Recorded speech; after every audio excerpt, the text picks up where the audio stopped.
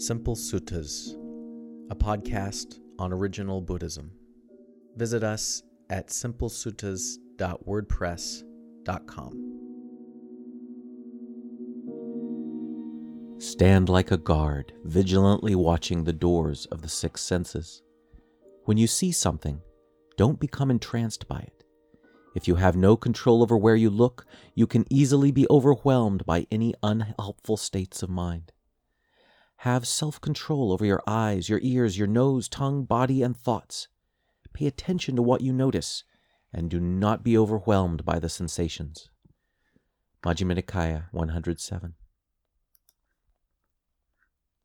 When your house is on fire, it is the things that you take out that are of great value, not the things left inside to burn. When the world is on fire with aging and death, only what is given away by generosity is saved. What is given freely brings rewards, but things that are hoarded are all too often stolen by thieves, taxed by kings, burned in fires, or lost.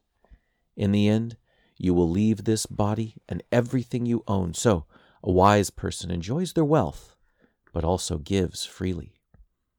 Samyutta Nikaya 141. After staying in Nalanda for a time, the Buddha made his way with Ananda to Pataligamma. There, the Buddhists excitedly gathered to greet the Buddha. They offered him a guest house to use while he stayed there. At the guest house, they set out mats and seats, filled the water pot, and prepared the oil lamp. The Buddha washed his feet and sat down to give a teaching. He taught them, "People of Pataligamma, if someone breaks bad, they put themselves in danger. Someone who begins acting carelessly is bound to lose money. They will develop a bad reputation. Their friends, employers, and spiritual leaders will lose all confidence in them. They will die unfulfilled, and when they die, they will be reborn in a bad place." Digha Nikaya 16. No beginning can be found to the cycle of birth and rebirth. There will come a day when the ocean dries up and still the suffering of death and rebirth will continue. There will come a day when the earth is completely burned and destroyed, and still the suffering of death and rebirth will continue. Samyutta Nikaya 22:99. The wise person who is beyond desire for the pleasures of the senses, who has crossed the flood, is envied by those still trapped in lust. Sutta Nipata 4:7. All consciousness depends on the contact of the pairing of the sense organs with the things of the world.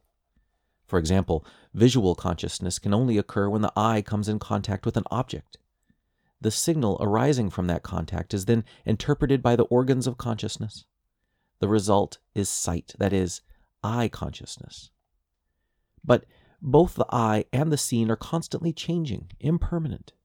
Even the organs of consciousness themselves are impermanent.